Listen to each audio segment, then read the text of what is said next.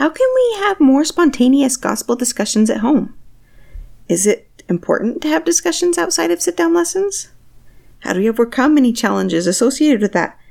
And what can I do to help my family feel more comfortable opening up and sharing their thoughts and insights? That's what we want to talk about in today's episode.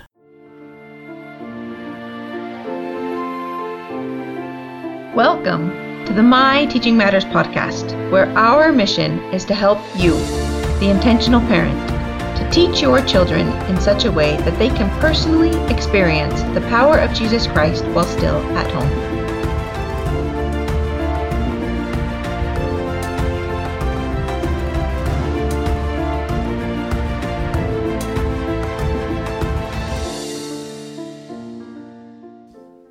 Welcome, everybody. My name is Lindsay Jensen, and I'm here with my mom and my co-host, Leslie Johnson. Hey, everybody. So today I'm actually going to put this on you, Lindsay, and ask you, what is our question of the week? You had a great question this week, and I thought you could introduce it for us. Yeah, the question is, what is keeping us from having more gospel experiences and discussions with our family outside of sit-down lessons? Right, I was just thinking about this and reflecting on how much more. Come Follow Me is not supposed to be just about the sit-down lesson and talk with your family about church and family home evening and stuff. And while that's important, it's supposed to change us, right? It's supposed to change who we are. And I feel like that manifests itself when we start having these discussions, having these experiences outside of just the lesson. And so I was just reflecting and trying to understand maybe why that's so hard for some of us. And I'd say, even though I've gotten a lot better at it, like it's something I'm always working on becoming better at, right? And so I was trying to figure this out, and I actually ended up asking it in a couple different Facebook groups, why people thought that they were having trouble having more gospel experiences and discussions with their family outside of sit-down lessons. And we got some really interesting comments. Mom, I think you kind of lumped them up. What did you discover? Yeah, so I just want to reiterate that I really think that this is an important question because in my experience in talking with some mothers, they know that it's important to have these gospel discussions or to capitalize on experiences that happen throughout the day or the weeks, but they don't know how to do it. They're like, how do I do that? I'm just not getting it. And so I think it's an important thing to look at. And as we asked that question, we came up with basically 4 different groups of areas or of barriers that are keeping us from doing that. The first is that we're just not in the habit of discussing gospel principles throughout the day. It's just kind of tradition has been that we talk about gospel things when we have our Sunday school lessons or our family home evening lessons, but we aren't in the habit of naturally bringing that up in our natural conversation. So that was one of them. So, Mom, I'll just talk about that briefly. And I mean, that became clearer to me when President Nelson asked us to read the Book of Mormon during the 3 months, right before we started Come Follow Me. Right. And he said to be more intentional about talking to your children and your family and others about what you've learned and about talking of Christ. And it was really interesting to me when I did that, how hard it was for me, or how much more I was able to do it when I was thinking about it, right? I just hadn't thought about it very much before that. Right. And so that's one of the barriers, is that we just aren't in the habit of doing it. The second barrier that was kind of a common theme was that we have this fear of being vulnerable, of sharing, that we're nervous that if we try to, share a gospel topic, we might get knocked down, or that it won't be accepted, or so there's this barrier of fear that says, can I really bring this up in our daily conversations in a natural way, or are people going to look at me or my family going to think I'm crazy with the way I'm doing it? There's a little bit of a fear factor there. Another big one was that maybe a little bit more goes along with maybe a habit. But we're just distracted. Our lives are overscheduled. We're busy. We're in the mire of living life with our young children, and it's a busy time. And so we just don't think about it. We're just distracted, and it's not on the forefront of our minds. And lastly, there were several people who commented, I don't feel like I'm prepared to take advantage of that. I'm nervous about my own understanding of the gospel. I'm nervous about that I might not know the scriptures well enough. I don't feel comfortable in sharing those kind of experiences because I don't feel like my knowledge is deep enough to be able to do that.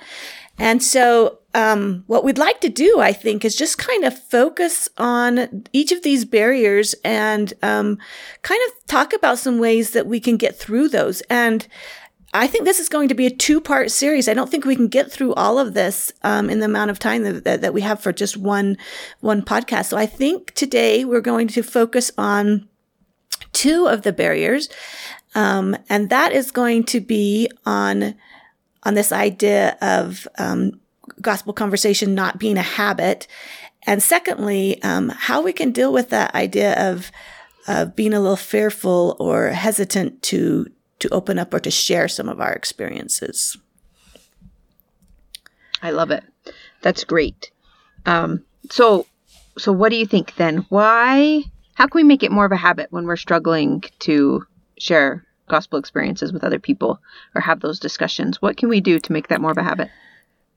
Yeah. So that's the key, right? I mean, we know we're supposed to do it, but how do we get there? That's the real key. So number one, I think that we have to, first of all, we just have to recognize that it's important. Like you said, when you were given that challenge by President Nelson, you recognize that and you try to make an effort to share more. And so I think that that's the number one step, is to recognize that this is something that we need to work on and that we want to create a culture of conversation. So for me, I am more of an introvert. I would rather listen than talk. And but over the course of my life, I've recognized that this is something that's important and I need to make an effort to do this. I believe that part of this, my biggest, the biggest thing that helped me change was the culture of my husband's family. So after Brent and I were married, I remember going to his home, and his home, we were away going to school, and his home was about 4 hours away. So we'd leave school at 4 or 5 after school was done and after we were done with work, and it would take us 4 hours to get there. So we'd arrive at his home like 9 o'clock at night. And in my mind, it's about time to be winding down and getting into bed. But I was amazed that every time we would go to Brent's house, we would stay up until midnight or later just talking. And at first I'm like, are you guys crazy? Do you know what time it is? We all need to go to bed. This is just like way too late for me. And I was just amazed that they could sit and just talk and talk and talk for hours. And I realized that they, as a family, had created a culture of talking, of conversing. It was an art, the art of conversation, and they enjoyed it. And they would talk about everything under the sun. But I found that oftentimes in their discussion of everything, gospel topics would often come up because it was just part of their life. They would talk about eternal principles, which had to do with what they were dealing with in life. And so just out of conversation, these conversations came up about the gospel. And it was really, as I began to notice that, I began to see the value of being able to converse and being able to have those conversations. And it became a part of my children's or my family's culture. So, Lindsay, I'd be interested in hearing some of your thoughts as you grew up in more of that culture than I did. It wasn't a shock for you because that was what you were living in. Why did you, what are your thoughts in this idea of conversation? Yeah. So I remember growing up, and so I'm the oldest grandchild on that side. Actually, you and Dad were the first ones to get married. And, so when I came along, I was the oldest, and I have more cousins soon after. There's lots of cousins. Anyway, it's such a fun family to be with. But because of that, when we would go to Grandpa's house, and all my aunts and uncles would sit around the table talking or staying up late talking, like I loved being a part of that. I loved I don't remember at what age I started paying attention, but I would just sit and listen. And eventually I remember them like asking my opinion, or I'd feel comfortable jumping in and being like, well, I think this. And it was really fun. I loved being with that family. And even still to this day, I would say that those conversations around the dinner table, around, just staying after whatever activity we were doing, we just stay and chat, stay up late talking. We'd always, people would often spend the night at Grandpa's house because you're going to stay up and talk, and that's part of the fun. And still to that day with that family, I could ask any one of my 9 aunts and uncles, if I could spend the night at their house, and we have, Scott and I have, since getting married. There've been multiple times where we've been traveling through somewhere and be like, hey, can we stop by and say hi? And in a heartbeat, my aunts and uncles will say yes. And even my cousins, I love talking with my cousins because they have that same, they grew up in that same atmosphere too. And I would say that culture of staying up and talking or of chatting with each other and to having those deep conversations, it did a couple things for me. One, it helped me want to know the scriptures better, because I would see Dad pull out scriptures. They'd be talking about something and he'd be like, well, in Doctrine and Covenants 88, it says this. And I'd be like, whoa, I want to be able to do that. So it did that for me. It helped me develop a love for the scriptures and a desire to really study and understand and memorize scriptures. And it also just created this environment where I felt welcome and loved, and I enjoyed being, and helped me get to know those people on an intimate level. I know what they believe and what they think, and I respect it. And I know that they're going to love me for whatever I believe or think. And we can enjoy being together no matter what. And I can ask them for anything in a heartbeat. And that's meaningful to me. So let me ask you a question, Lindsay. Were those conversations, what were they like? Did everybody agree? Did everybody just, have a happy disposition during the whole thing? Or, talk a little bit about what that looked like. So, no, there's lots of not agreeing. One could probably call it disagreeing, but never with animosity. Just very much of, no, this is what I understand from the scriptures. And then they'd expound upon it. And to me, it means this. And someone else would say, well, I think it means this. And I guess sometimes there's some name calling, but it was always in good humor. How can you think that? But nobody took it personally. No, it wasn't ever personal. No one ever walked away mad. It was an invigorating conversation. It was a conversation that people disagreed with, but it allowed us to understand the nuances. Right? Scott and I have talked about it since, because you guys came and visited us a couple weeks ago. And we did the same thing, right? We stayed up late talking multiple nights. And Scott and I were talking about it and trying to understand what it is that makes that so invigorating and so enjoyable for us. And he made the comment, part of it is that what you guys are trying to do in those conversations is you're trying to understand the nuances of a question, right? You always ask a question, not expecting a right or wrong answer, but you're trying to understand the nuances. So for example, we could talk about prayer. And you could say, well, yeah, God always answers our prayer, and you could leave it at that. But, what we would try to do is we would try to say, well, does he always answer our prayer? Why does it feel like he sometimes doesn't answer our prayer? What are the nuances of when he answers prayer, when he doesn't, right? And Dad might say something about how, well, I seem to always get an answer when I'm asking about truth. Is something true or not? But I rarely get an answer when I'm asking what to do, because God wants me to choose, right? And that would be his experiences with prayer. And those are nuances that we're trying to kind of understand. Mm-hmm. The other thing it does when you have those conversations, and people are disagreeing, but that disagreement allows you to understand some of those nuances and understand what's really happening. And what that does is it gives me permission to not always know the answers, right? And to be okay with not knowing the answers, and to say, I don't know why sometimes I feel like God doesn't answer my prayer, but I know that he has answered my prayers at some time, and that's good enough for me, right? Or I'm not gonna throw away, say God's not real because he doesn't answer all my prayers, because I know he has answered them, and I'm just trying to understand his nature better, to know when he answers and when he might not, or why I feel like he doesn't, and what he's trying to get me to do or to understand through this. So I think that's really important that when you talk about you felt like you could have those questions and that you weren't being judged and you weren't being shut down and say, you can't think that. What do you mean God might not answer your prayers? You felt like you had room to explore some of those questions and think about them without the thought that your parents were going to think you had lost your testimony or something like that. Yeah. Yeah, okay, and instead of losing my testimony, it strengthened it, because I started to understand some of those intricacies, because God is not a simple person, right? He's not a simple being. God is intricate. He's elegant. He's powerful, all knowing, but he's also our Father, and he wants us to try to understand him, but it's not black and white. No.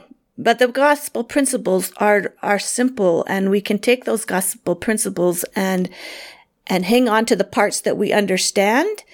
And while we're hanging on to those parts that we understand, we can explore some of those parts that we question or we don't understand. And that's one of the purposes of having these conversations, is that we can share our experiences that might help somebody else say, oh no, that's an interesting idea. And we can learn from each other and share with each other our own thoughts and experiences on gospel principles that can help, kind of help you to be able to refine or fine tune your own understanding of a principle. Yeah. So, Mom, as you talk about the different steps of creating a culture of communication, the first step is recognizing that it's important, and that there's no reason to work on this if you don't feel like it's a worthwhile endeavor, right? If you don't think having this culture of communicating and of asking questions and talking about hard things is important, then you're not going to do it. And so I have found it to be very beneficial. And to me, it's very important. Some people might not feel that way, but I would kindly, tell them to think differently. But it's, in my opinion, having grown up in a different kind of household, not that we didn't converse, but we didn't have these kind of deep conversations about gospel principles or any kind of principle. Since I've experienced it, I have seen the fruits. And that is with any principle of the gospel. If you don't know it to be true right now, you have to try it. You have to experience it, and you have to evaluate it, or you will never come to know that it's true.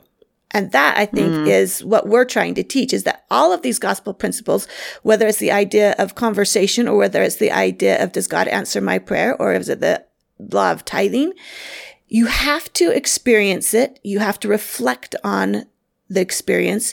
You have to come to conclusions about what you learned from that experience, and then you act on that experience. That is the learning cycle that helps us change who we are. So if you are interested in seeing the value of having healthy conversations in your home, you have to experience it. So let's talk a little bit about how we can do that, because it's not easy. It's not, for some, it's not natural. Mm-hmm. And they might just need to see it modeled, right? So they might say, you know what, I can see how that would be beneficial, but I don't know how to do it. I just need to see how it works so that I can try to implement it myself, right? Right. So the first step that we had was just recognizing that this is important. What's step number 2? Second step, I think, is just to do it. You're not going to learn to do it unless you do it. So you have to practice. And practicing conversation doesn't always have to be about the gospel. In fact, if you were only to talk about the gospel, it would probably drive your kids away. The art of conversation is not specific only to the gospel. So we can practice conversing with each other on a multiplicity of topics. And I would encourage you to do that. So one of the easiest ways I believe to do this, in fact, as I brought this question up to my own family, it spurred up a whole 40, 50-minute conversation that we had around the dinner table. And one of my sons brought up the idea. He said, Tyler, he says, Mom, I don't think that if you're not having dinner together, you can't have these kind of conversations. Because for our family, so many of our conversations start around the dinner table. As we're sitting there, we're all in one place, we're busy eating, and it's the perfect opportunity to start a conversation. And so my suggestion would be that that's where you start. You start by, first of all, okay, I want to see if this will work. I want to experiment upon this. Let's try doing it around mealtime, because mealtime is when hopefully you're having that time to be together. If it's not mealtime, then you need to find another time when you are together that you can have those discussions. And then, if you have to, there's activities out there where you can starter conversations. You just pull something out of a jar and it will have a topic of conversation, and then you practice talking about that. You could start there. Now, when I suggested that to Tyler, he thought that was the most awful thing he'd ever heard, because he would rather choose his own topic of conversation, which was also an option. When COVID hit and I felt like, we were spending all this time together, but we weren't really together. I realized that I wanted to make more of an effort. And so I said, you know what, before we leave the dinner table, we are either all going to spend 20 minutes playing a little game or an activity or having a discussion. And you can choose which of those things you want to do, but we're going to stay after dinner and we're going to do this together. And it was really fun. I mean, sometimes we played silly little games. Sometimes we had some great discussions. Obviously, my husband would rather have choose a topic for discussion, and I would rather play a little game. So it brought some variety to the evenings. But the point is that we were practicing being together, conversing, spending time together. And that happened to be best at the dinner table. So practicing is step number 2, is you just get in and do it and find a time where you can say, okay, this is the time that we're going to practice this idea. The third step, did you have any comments there on No, go ahead. Step? Okay. So the third step, that I think is important is that we create a safe environment. And Lindsay, you kind of alluded to this, earlier, is that in the conversations that would be had, in the Johnson household, you felt comfortable in, sharing your ideas. You also felt comfortable when they asked for your opinion. And, so let's talk a little bit about how do you create an environment where people feel comfortable in talking? Because that is not always the case. It's not always a safe place to share your innermost thoughts or your feelings. Some people are very anxious about doing that. So let me just start with a story, an example. When Brent and I were, we weren't that newly married. I guess, Lindsay, you went to started school in Boston. We went back to school in Boston. Brent went back to get his master's degree. And we went to a ward that was all of the married students that were there going to MIT or Harvard or any of those intellectual schools.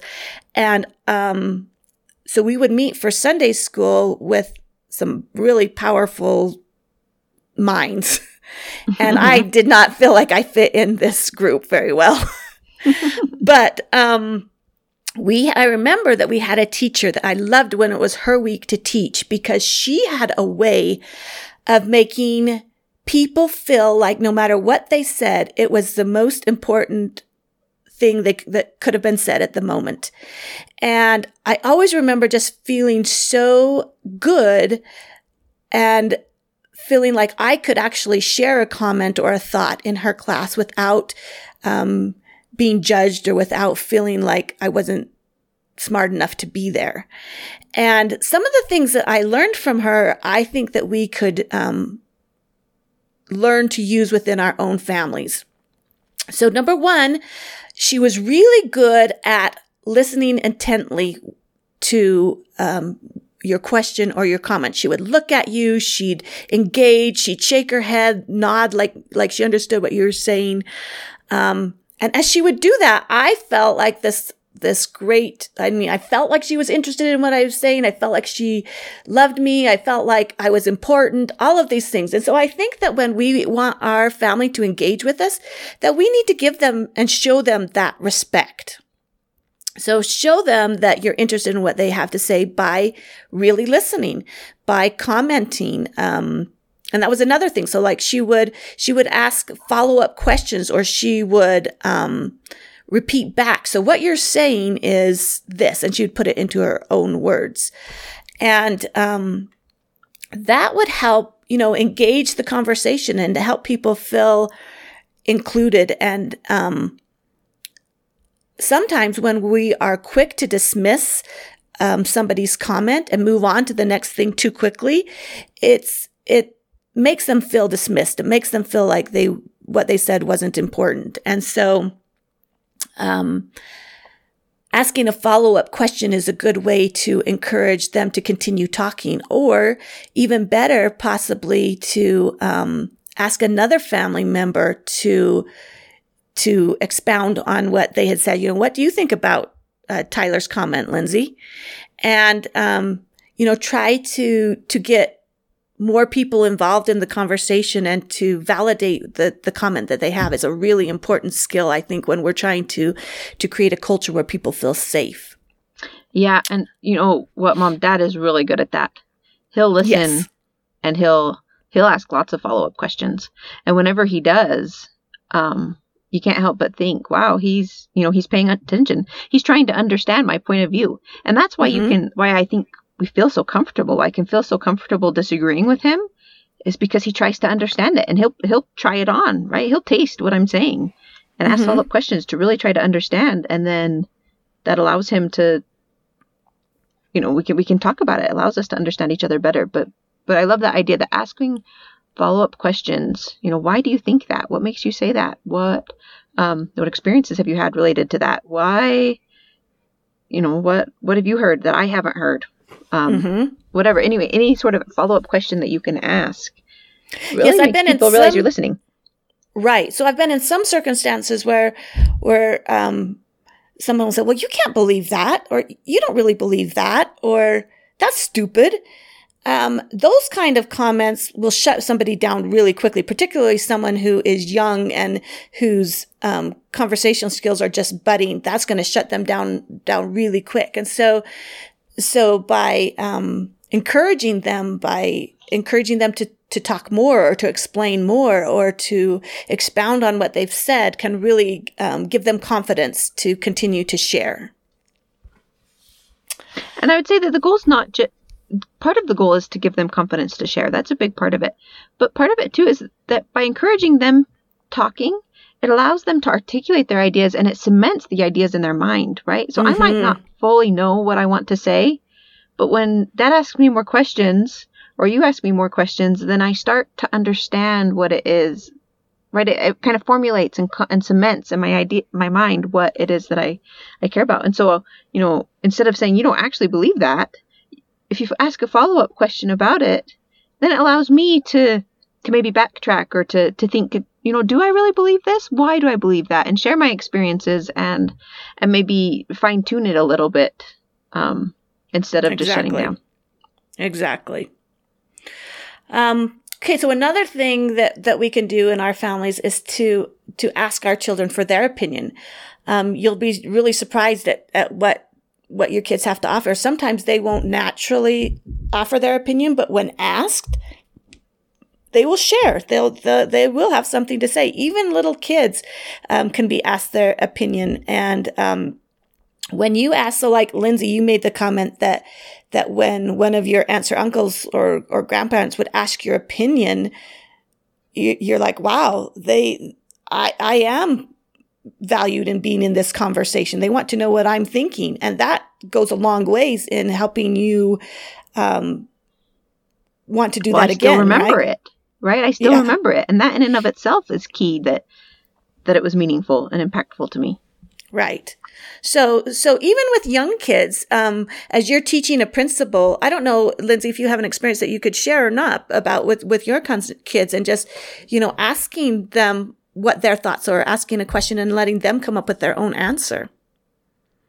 Yeah, well, my kids, I know that they appreciate it. They're still young enough that it's kind of hard. I mean, the discussions are different, right? It's not a good, invigorating discussion necessarily for me, because lots of the things that they're talking about, I've already learned. But when I ask them what they think, or I ask their opinion, I think it goes back to the idea of it cements things in their mind, and it helps them feel valued, and they can enjoy that, right? It's fun watching. My oldest, Evelyn, is starting to pay attention to mine and Scott's conversation. So at the dinner table, Scott and I might be talking about something, and she'll ask a question. I know she's paying attention, right? And so then we can start to ask her questions related to it, and she loves that. So it's just fun. Right. Good. Okay. So, another thing that can help is that as we show this interest, that we also, express gratitude for their input. So by saying, I really appreciate that you would share that, or that's a great comment. Thanks for sharing that with us. Even little kids, as they share their comments. So I remember one example. We were having a conversation with a group of youth, and so it was like 12 to 18 or something. And one of we were talking about answers to prayer. And, the adults were talking about all these answers of prayers that they had for, their job, or their, what to do with their family, or, some real meaningful, important answers to prayers.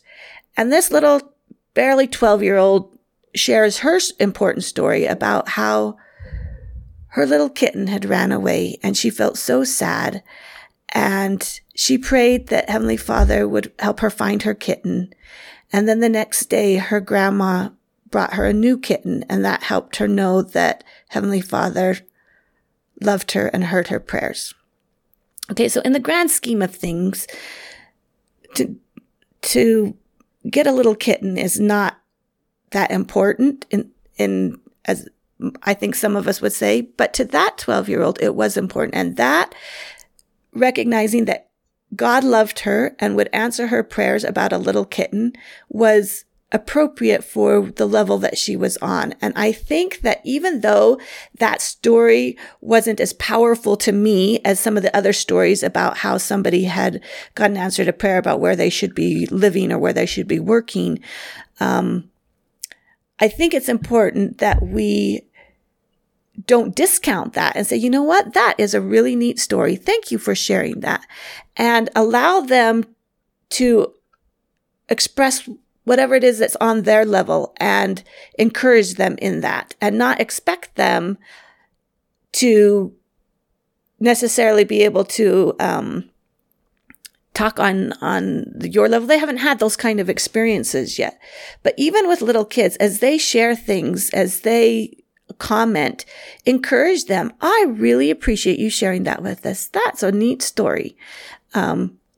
I think that that's an important part of making that culture one that they're willing to talk in. Yeah. So, Mom, as you're talking, I'm starting to understand that there's really two things you have to pay attention to this, right? One is having conversations, being the conversation starter, all right? Wanting to have that conversation. Yep. But the other part too is that if your family's not used to having these conversations, you can't just jump in and expect them to participate either, right? It's kind of a two-way street. You have to be initiating it. You have to be interested in it, but they have to as well, or else it's going to fall flat, right? So, do you have thoughts on that, or do you just say be patient as you practice? Realize that they're on this journey learning how to respond as well. Right. I think it's a little bit of both. You have to continue to practice, but that's why I would say talk about things that are interesting to you, or talk about things that are interesting to your child. I mean, if your child finds a bug outside and comes inside to show you the great caterpillar that they found, stop, take a moment to communicate with that child and to say, you know what, that's really cool. Isn't that neat that Heavenly Father made all of these things, even caterpillars? You know, and then you can ask them questions about, where did you find that caterpillar? And let them tell you more of that story, right? Let them, what does it look like? What other things were around it? Because they're obviously doing something. And so getting them to talk and to tell you and to communicate with you there is key.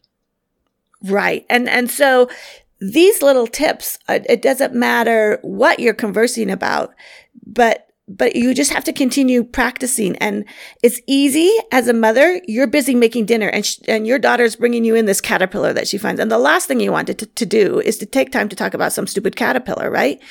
But we have to recognize that that is an important part of their development.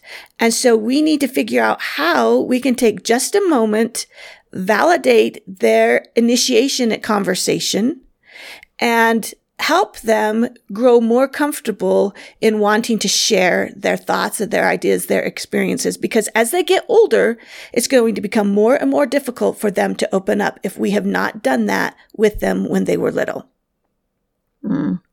So that's an important thing, is that, number one, it doesn't always have to be about the gospel. Start by just talking about things that are interesting to your child or interesting to you that you can share with your child. Being conscientious of the fact that I need to take opportunities to do this. And then just continue on. It's not a sprint. It's a marathon. It's a lifelong journey. I'm still working at it. You've talked a lot about how good your dad is at it, and he is. And I will continue to strive to be as good as Dad is at carrying on conversations and asking questions. I don't know that I'll ever get there, but God's not worried about our end result. He's worried about our effort in trying to become better. And so don't let the difficulty and don't let the bad times stop you from continuing to try, because that's what Heavenly Father wants, is for us to try and to put forth the effort. I love that, Mom. So that was kind of the overview of, helping develop the habit, the practice. And we talked, maybe not explicitly, but we talked also about, the fear of being hurt or by being vulnerable, right? And we talked about how you can create that environment where you don't have to feel that way, right? You shouldn't have to feel that way with your children. You want to create an environment where they feel comfortable sharing. Is there anything else you want to add to that, or? No, I think that those are the most important things that we need to just, number one, we have to be conscientious and we have to choose to communicate. We have to be intentional in practicing our communication. And then the second is just to continue to practice.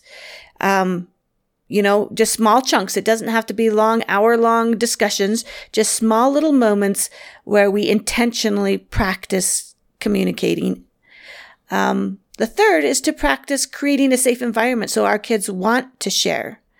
And remember that what we do or what we don't do is interpreted by our kids. So when we do take the opportunity to let them share, that teaches them that I can talk to my parents. When we say, I can't talk now, I'm busy making dinner, you're just going to have to take that caterpillar back outside. You are teaching them that you're not interested in what they have to share. And I'm not saying that you need to all the time listen to what they have. That's not possible. But we have to be intentional and we have to make those choices. Is now the time that I need to pay attention, or is this a time that I need to focus on something else? But make those be intentional choices. Yeah. And well, that goes Go back ahead. that goes back to a conversation we had a couple weeks ago about that we should do it most of the time, right? Am I doing it? Right. We don't have to strive for 100%, just most of the time. Is this something that I'm trying to create a habit of and that I do the majority of the time? Right. So I think that's it. Okay. Well, thanks, Mom. So do you have a challenge for us? I do. So this week, my challenge is to find time to have a conversation, and a regular time. So if we're focusing on this, for me, it's dinner time. Maybe for you, it's right before the kids go to bed or right when they wake up in the morning, whatever that is. But choose one time that for this week, every day during that time, you're going to focus on having a conversational experience. And then see where that takes you. Have that experience yourself. Have that experience for 1 week. And then I want you to reflect on that. I want you to learn from that. And then I want you to change your actions based upon what you learned from your experience. Good luck. I love that. Thanks so much, Mom. We'll talk to everyone next week. Remember that your teaching matters. Bye-bye.